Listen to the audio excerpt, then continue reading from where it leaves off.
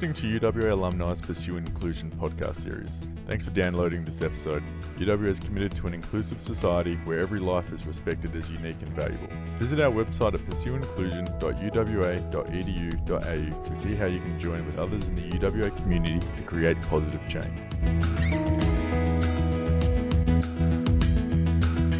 Welcome to the Pursue Inclusion UWA podcast series. This is your host, Dr. James Kelly. I'm the host of Executives After Hours podcast, as well as the forthcoming book, The Crucible's Gift, 5 Lessons from Authentic Leaders Who Thrive in Adversity. On today's episode, I have the pleasure to talk to Sophie Stewart. Sophie is the campaign coordinator for Social Reinvestment, as well as the director at Swim for Refugees. Hello, Sophie. How are you? Oh, I'm so good. So glad to be here, James. Awesome. Can you just quickly give the audience just a 10,000-foot view of these 2 different organizations that you're a part of? Yeah, I sure can. So I'm from Perth, Western Australia. If you're not from Australia, you probably have no idea where I live, but it's a big city on the West Coast. And I work for Social Reinvestment WA, so I run a campaign for them about closing the gap on Aboriginal incarceration here in Western Australia. And what does that mean? So we basically, in Western Australia, we imprison Aboriginal people at some of the highest rates in the entire world, certainly the highest in our country. To put it into perspective for any global listeners, we incarcerate Aboriginal people in our state at a rate 9 times higher than Black South Africans were imprisoned under the apartheid regime. So it's a really, really serious issue. And with kids, it's even worse. 78% of the kids in our prisons are Aboriginal, but they're only 3% of the population, so it's hugely disproportionate. And so that's for a whole lot of different reasons, but I work with a coalition of 17 different organisations trying to change that, and that's led by Aboriginal people. So I work under 2 Aboriginal chairpersons who are kind of driving this change. And yeah, the second thing I do, to give you some more brief look, is the Swim for Refugees program. So I run a program where volunteers teach people from refugee and asylum seeker backgrounds how to swim, which, if you've ever been here, is a pretty important skill. I know you have, James, but we live on the Swan River. Most of our right along the coast of the Indian Ocean, with Cottesloe Beach, Scarborough, a whole lot of different amazing beaches right in our city. And it's a really hot place. So most summers, if you're not on the river or down at the beach, you're around someone's pool in the backyard. And we see teaching people to swim isn't just an important life skill to actually have to survive here. It's actually a really important part to welcoming people to our country and to our culture, and helping them to integrate and make friends here, because it's such an important part of our social life here. And we want people to feel welcome, and we want them to have something in common to then find the other commonalities they have with people who already live here in Perth. That's awesome. So, just to kind of dive into this a little bit then, I'm sure I don't know if you're on Facebook or Snapchat or whatever. Yes, I'm a millennial. I'm on all those things. So you're on all this social media and you see all this news that's kind of pushed to you in this social media, right? So Facebook is death here, this person said that, this, racial slander here, blah, blah, blah. And so I feel like at times we live in this world where just negativity and discord is so just negative, right? The headlines are everywhere. So thinking about that, do you think that most people in the world really want inclusion? Yeah, I think it's a really relevant question for right now. I guess my opinion on this is also shaped a bit by my thesis study was in political science and international relations, and it really looked at media constructions of people seeking asylum in Australia. And I think ultimately what's key to this is that people do want inclusion, but in times of fear, I think to make themselves feel more secure, people try to other different groups, because if you can make an us and a them and you're part of the us, you feel like you belong and you feel a lot more secure in what's going on with your life. And it's also creating an other gives you kind of someone to blame for the problems currently existing. And I mean, you said it, we're on social media, we see it in the media, not just on social media, but on the news, on the radio, all those types of things. We've got climate change and global warming, and we know that we have governments that aren't doing very much about it. We've got here we're seeing the automation of labour, there's rising unemployment and underemployment, where young people are all kind of employed in these part-time jobs and don't seem to be able to get full-time, permanent, secure gigs. seeing a housing crisis where in most of our major cities in Australia, people can't afford to buy a house and probably never will be able to. So There's looming expensive. war. I mean, so expensive. I've got friends paying crazy amounts for rent in one room in one house. And there's also, I mean, we've got Trump as president. We've got North Korea firing missiles over Japan. You know, we've got a kind of leader of the free world also said that is threatening most people left, right and centre. Doesn't seem very stable. So it's quite a scary time, and it's a scary time to be a young person. So I think that often, you know, if people try to reach for security whatever way they can, and sometimes a way to feel secure is to push out others and say, they don't belong, but I belong. And so I'm part of this us and I'm secure, and those people are the unsecure people, or to put the blame onto those people. And it's easy to blame people who are different to yourself for problems. So I guess then, like, I guess what is the need for inclusion? Like, why do we need it? Well, I think the first thing is that, like, I mean, it seems like a kind of standard question because we all just accept that inclusion is kind of a good thing, but we don't do it. Exclusion that's the problem. We don't do it. I know, and you're taught it from like a young age, right? You're taught from a young age, no, don't leave other kids out. Don't leave, you know, it's not okay to do that. It's not okay to bully this kid. You have to let everyone join in your game. We're taught that from a young age, but we don't practice it. We sure as hell don't practice it as adults. I guess we need inclusion because that's, I think, how we can live our best lives. I mean, if you think about the inclusion of new cultures in Australia, it's so pertinent. Like, you can follow through the generations and see how our country is, like, our cuisine improved, but not just our cuisine, our lifestyle and the things that happened as new cultures became part of this country. I mean, we had a mass wave of Italian migrants post-World War, Italian and some Greek migrants post-World War II, and with them they brought like a whole lot. And they've really faced barriers to inclusion when they first arrived, but over time were integrated. We had a whole lot of Vietnamese people in the 1970s and other groups that have come over different times. And each group, when they've initially arrived, has kind of faced barriers to inclusion. People like racism, people not understanding their culture. You know, there's everyday discrimination and also just speaking different languages.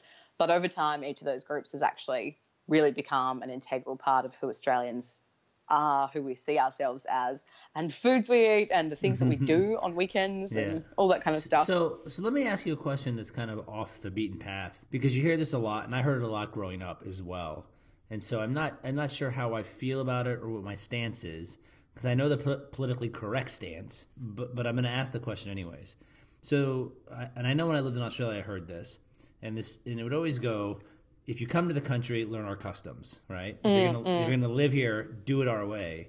So is that really inclusion, or is that saying to be included? No, I think that that's not inclusion. I think that that's assimilation, which is a very different thing, because that's erasing someone's culture.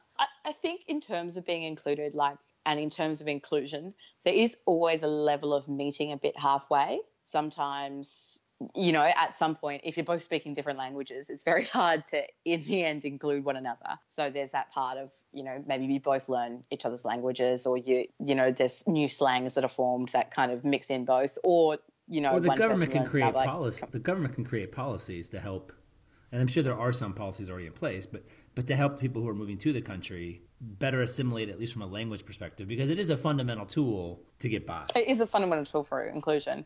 But I think that there are, I think it's like, actually it would be, it's almost a bit of it feels like a fallacy to me for people in Australia to say, come to our country and learn our customs, because what are our customs? Like Australian customs, we do have, I guess, a distinct culture, but our culture really, because of the decimation of Aboriginal people and their culture that existed here when colonists came, really we kind of just stole English culture for a long period of time and suppressed anything else.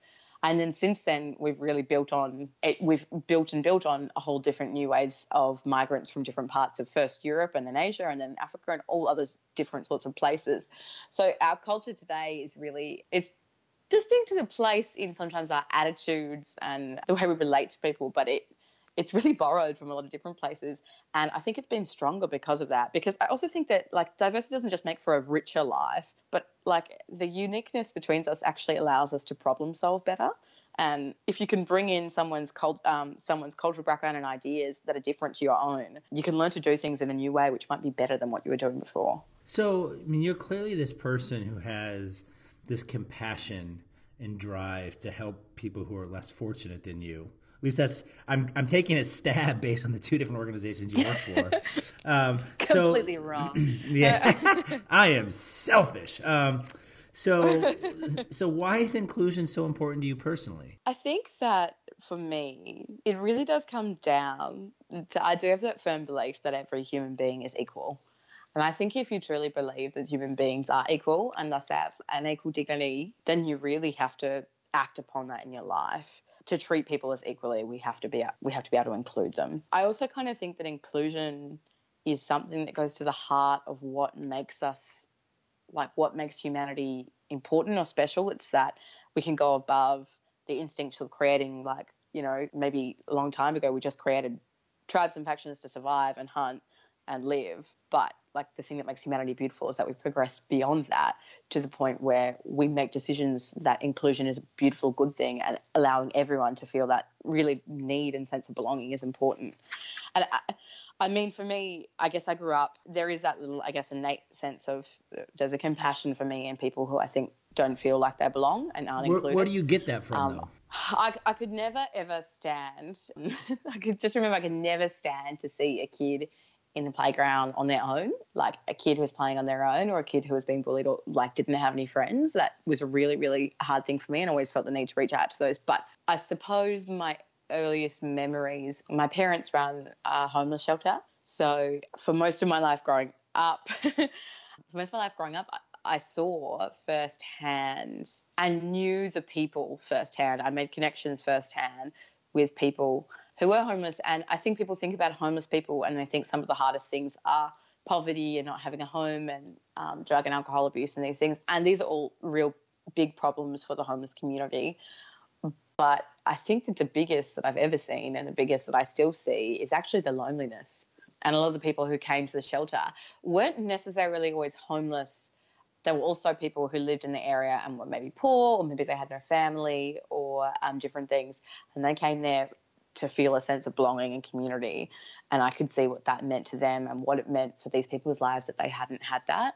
And I realised that that was one of the most important things that human beings needed and that you could give to somebody to improve the situation of their life and to help them live a better life. I was just going to say that makes a lot of sense. It connects a lot of dots when it comes from what you were raised in and what you're doing now. I mean, it makes a lot of sense. So then I guess, you know, in the two different jobs that you do or careers or passions, or maybe it's one passion divided over two different areas, how do you foster inclusion in the work that you do? And do you have any examples in terms of how inclusion is used in your real life? Yeah, I mean, what we do in the Swim for Refugees program is really all about inclusion. So the main purpose is essentially we've so far taught 90 people to swim in the last year. And we've had about 60 volunteers, most of them young university students, and then some other people from the community. And I think the important thing that's really been there is like forging friendships and relationships over cultural barriers that sometimes seem large. So we have a lot of people who come from like Afghanistan, a lot of like Hazara people who are of Muslim faith. We have a lot of people come from Somalia and from South Sudan. And we also have some people who come who are Tamil people from Sri Lanka. And so it's a really diverse, and we've actually just had some Syrian people coming this semester. And there's people from a really diverse range of backgrounds, but you have all of those people there along with people who have been born here in Australia or have been born overseas in other countries and are living here, and they're all standing around and they're all sharing pancakes and they're all talking about their life and they're all learning to swim together in the same classes. So I think in terms of fostering inclusion, one thing that's been really important in our work is having activities that are equalisers that everyone can do together, and having things that doesn't matter what culture you're from, you can join in together and you can feel a part of that and you can find a shared sense of solidarity in that. I guess also in terms of fostering inclusion, I think it's important to also look at inclusion like as not just a what can we do always on a local scale, but also like systemically, what do we need to do to foster inclusion? And that's where the stuff, I guess, really with social reinvestment comes into play, because we have generations of people in our country, and specifically from a particular community, the Aboriginal community, who do not feel included in society. And you can see that in so many different ways. And they do not feel like they belong in a land that is actually their land originally. They are the traditional owners and custodians of this land, and they never ceded sovereignty. And they're actually the people who feel like they belong the least in Australia. Yeah. You see the same thing. You see it in the States with the Native Americans. I mean, it's the exact same thing. You know, in America, we basically... It's very similar, yeah. You know, it's exactly similar. And you know, we've, as a country, never even apologized. And then we just put them in the worst land possible and say, fend for yourself. And then the parallels are very, very similar between the Aboriginals and the Native Americans in terms of just their history, and trajectory, and how they've been treated. And the problems today are very similar too, like drug and alcohol abuse, lack of education, high prison rates, high kids going into child protection, lack of education, lack of economic opportunity. So in some cases we've let them live out like on land, and country for Aboriginal people is very important, the country that you're from. But then we don't provide any access to like economic opportunity in the modern world there, so there's no capacity for them to get jobs. We're like, oh yeah, you can live out in the country, but we won't, like the government won't support them into being able to develop enterprises out there, and there's lots of opportunities out there. I guess the other thing is that here in Australia we had the stolen generation, and I don't know if they had that in America. I'm not sure if it was. I think they had something similar in Canada. It's not quite the same. I mean, to the same extent. Same thing, like stolen generation, the idea of the American Indian, and I know also the Inuits and other natives up in Canada, all similar stories. Yeah. I mean, you can ball them up together.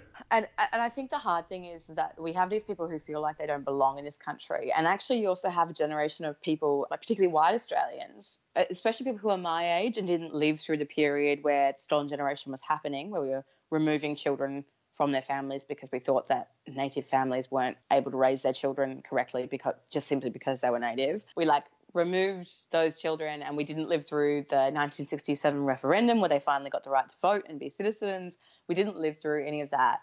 And so you have this kind of generation now who looks at young Aboriginal people and go, well, why are they committing crimes, or why are they drinking on the street, or why are they causing a problem in this park? And they don't necessarily always have the systemic understanding that this is a multi-generational issue, and it actually started by something that we caused in the first place. But it further promotes that exclusion of them, because you have this then generation of people that doesn't understand why this other generation of people is like that. And then that's where the stereotyping starts. Even further divides. Oh, exactly. Where stereotyping starts. So I have one more question for you. So, you live in this world of inclusion, but you also know that historically, many people, when it comes to the discussion of just other, don't really go past diversity, right? And so I guess the bigger question that I have is, how do we actually start to engage constructively with each other to increase and embrace the differences, not increase the differences, but embrace the differences, leading to more inclusion? It's kind of this big question. Yeah, it is a big question. I think in the same way as everything, it's twofold. You need to have system change. There needs to be policies that kind of promote inclusion from a high level. But also it really needs to start locally with communities welcoming people and then getting civically engaged. I think when I look around at the groups where I'm in, where there are lots of people from different communities who are included and involved and part of it, it really started because there was a community, and that community welcomed people. And then they didn't just welcome people, it's then inclusion doesn't just mean inviting someone to sit at the table. It invites them to have that kind of voice, and empowering them to then be able to take action. So I'd also think it involves enabling people and building people's skills so that people from all different walks of life do have the ability to engage and build the society around you. It's a tricky question, I guess. It's really hard. I think division, yeah. I don't think there's any easy way to answer it. Yeah, and there really isn't. But, I mean, there's things you can do locally at a local community level, that start by reaching out and saying hello and welcome. And then there's those greater things where you go, okay, we've got these people from all different walks of life. how do we make sure each of these people has an equal footing? And that can be something that's done locally, and that can also be something that's done at a system level. And that's really, I think, where people sometimes go wrong, is that they go, oh, well, we've said welcome, we've included them, so that's it now. Yeah.